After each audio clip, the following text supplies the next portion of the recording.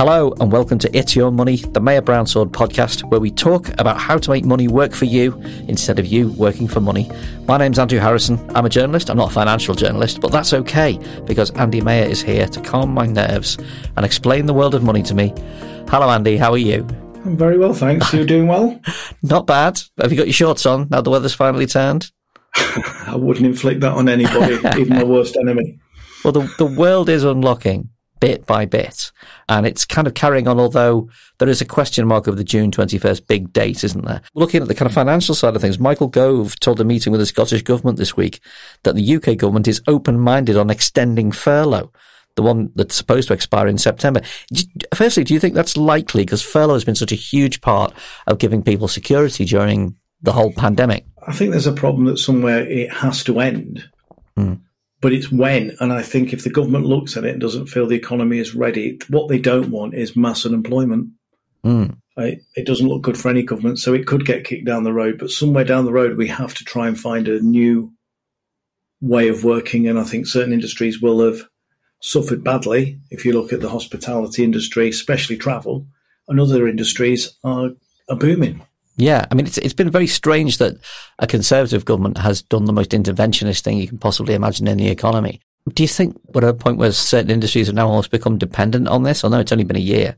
If you go back in history, there's certain industries that eventually have done their time because the world moves on. And unfortunately, I think there'll be certain industries that will be left behind here, but there's how long can a government support it? Yeah. It was like, I think the guy from Wetherspoons this week was saying they have, in certain areas, got staff shortages, but it's whether people who have been furloughed or have a skill sector for something totally different are happy to go and work in a new job or a new sector. Yeah, and that was very ironic, wasn't it? Because obviously he was a big part of Brexit, and now he's talking about bringing in a more open migration environment for EU citizens. We have just seen the fastest monthly growth since 1997 in the service sector, obviously because it's coming back from complete paralysis.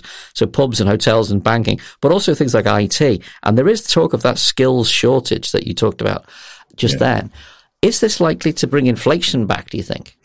I think we'll have some inflationary issues. When you look at the Americans, they've just had quite a big inflationary rise, but it's based on two factors in America. People are traveling more, and bizarrely, the second-hand car market had an absolute great first quarter. So when you get underneath the bonnet, literally, of the inflationary figures, the markets tend to overestimate where it'll end up. And I think we are going to see some short-term inflation with people maybe spending money in the summer holidays, maybe certain industries going back full-time, people going out for dinner and drinks. But I think it will calm down September time. And if it doesn't, then the Bank of England will be forced to act.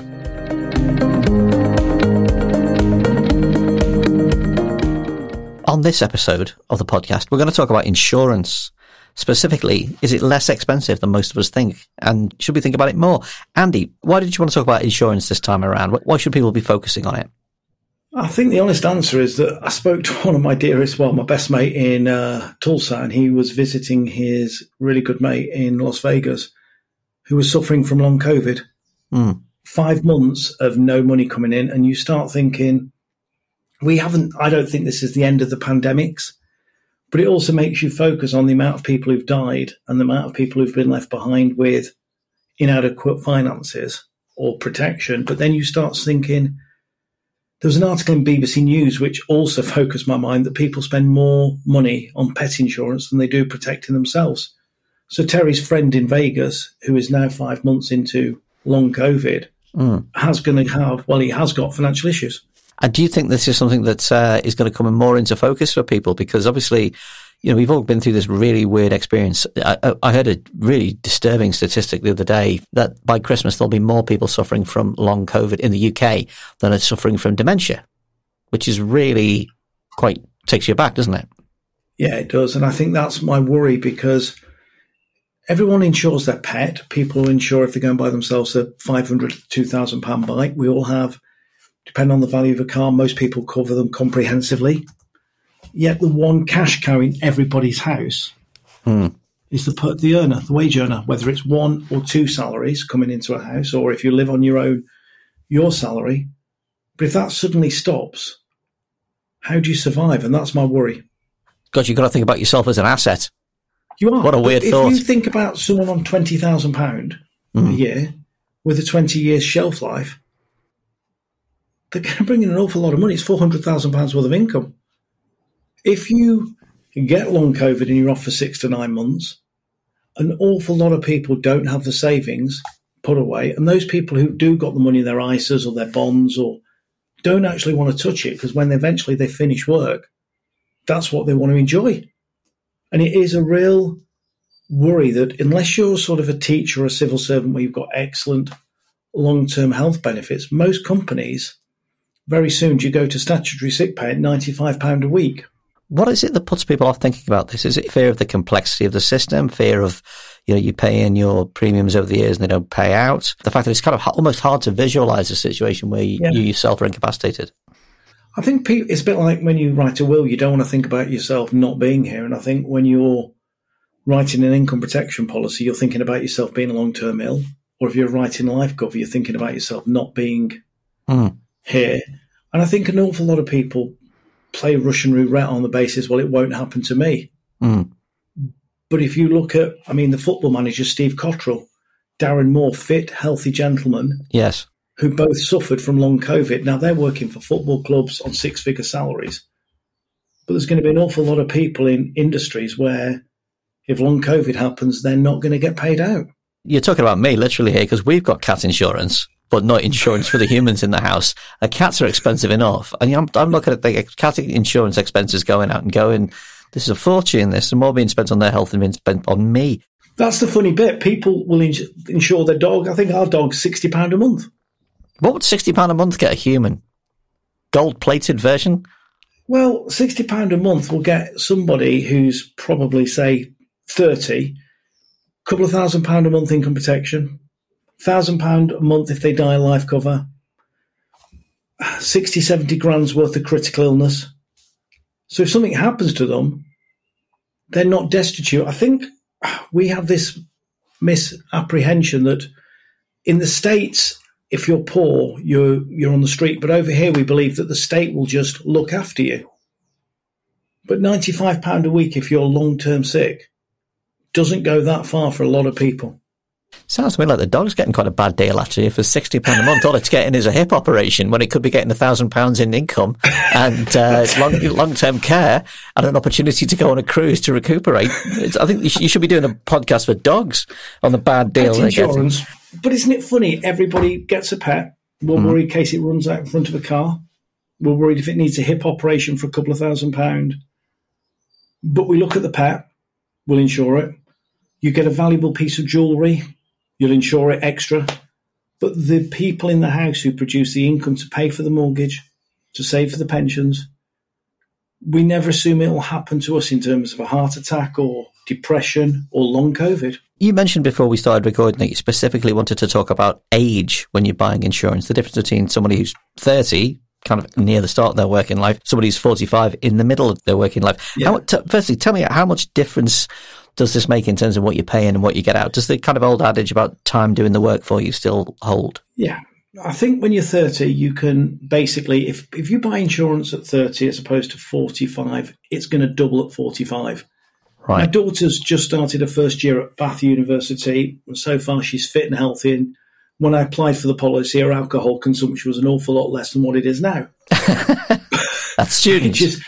But I got her £250,000 worth of critical illness cover for about £28 till she's 67.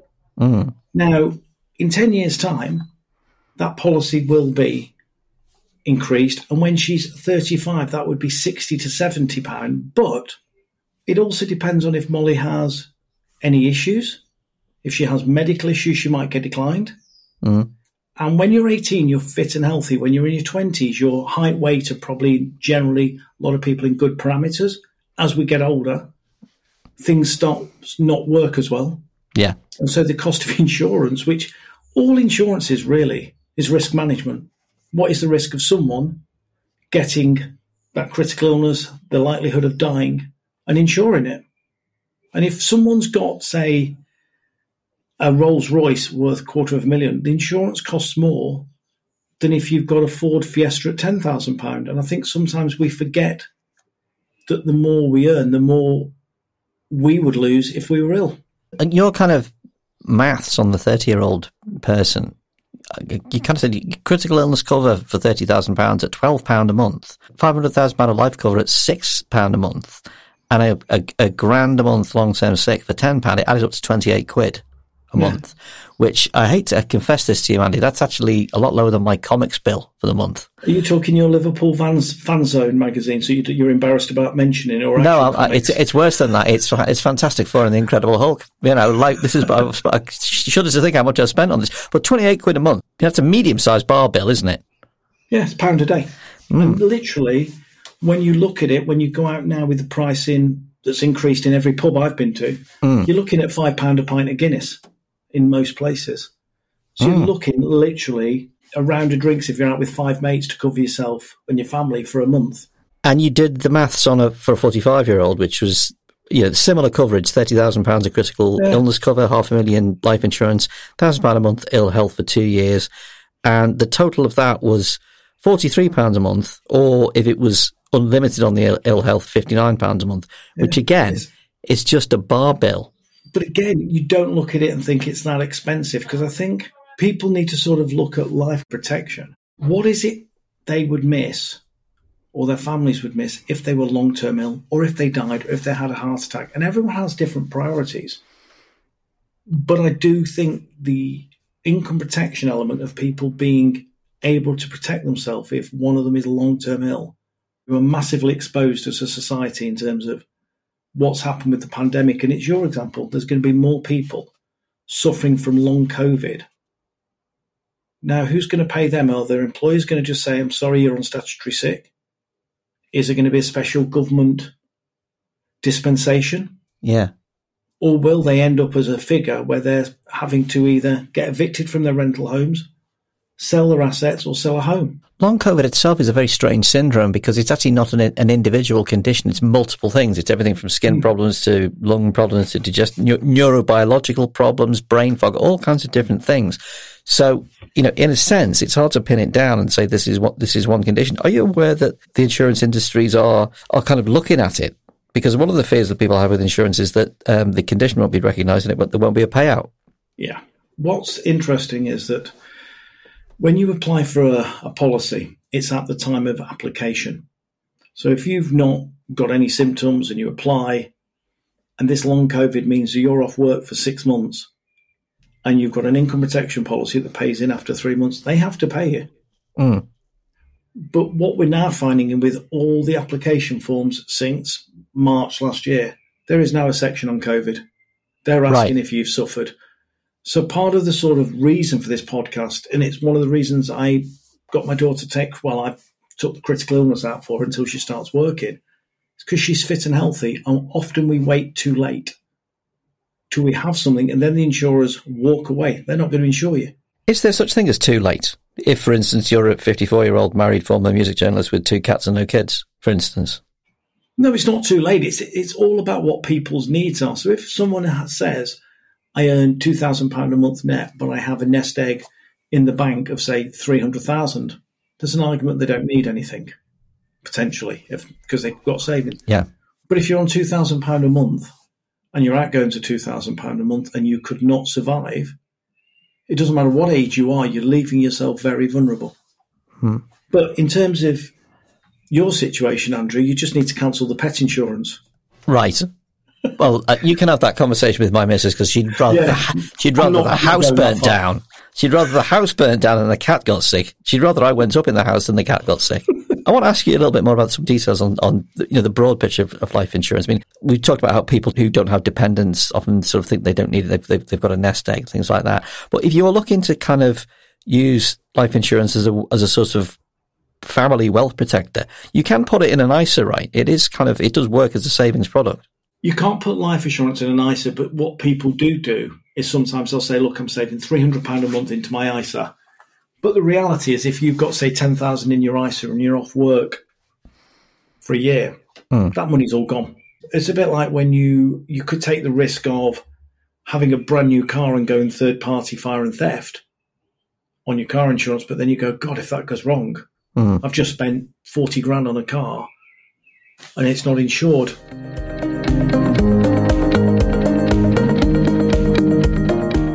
Is the market changing in other ways? And people are living longer. They're retiring later. They're often having longer periods of incapacity at the end of their lives. How is the market changing for this stuff? I think there's a misconception that you always need insurance. You need insurance to cover a loss. So if you lose your income, if you lose a partner, if you've got people who rely on you.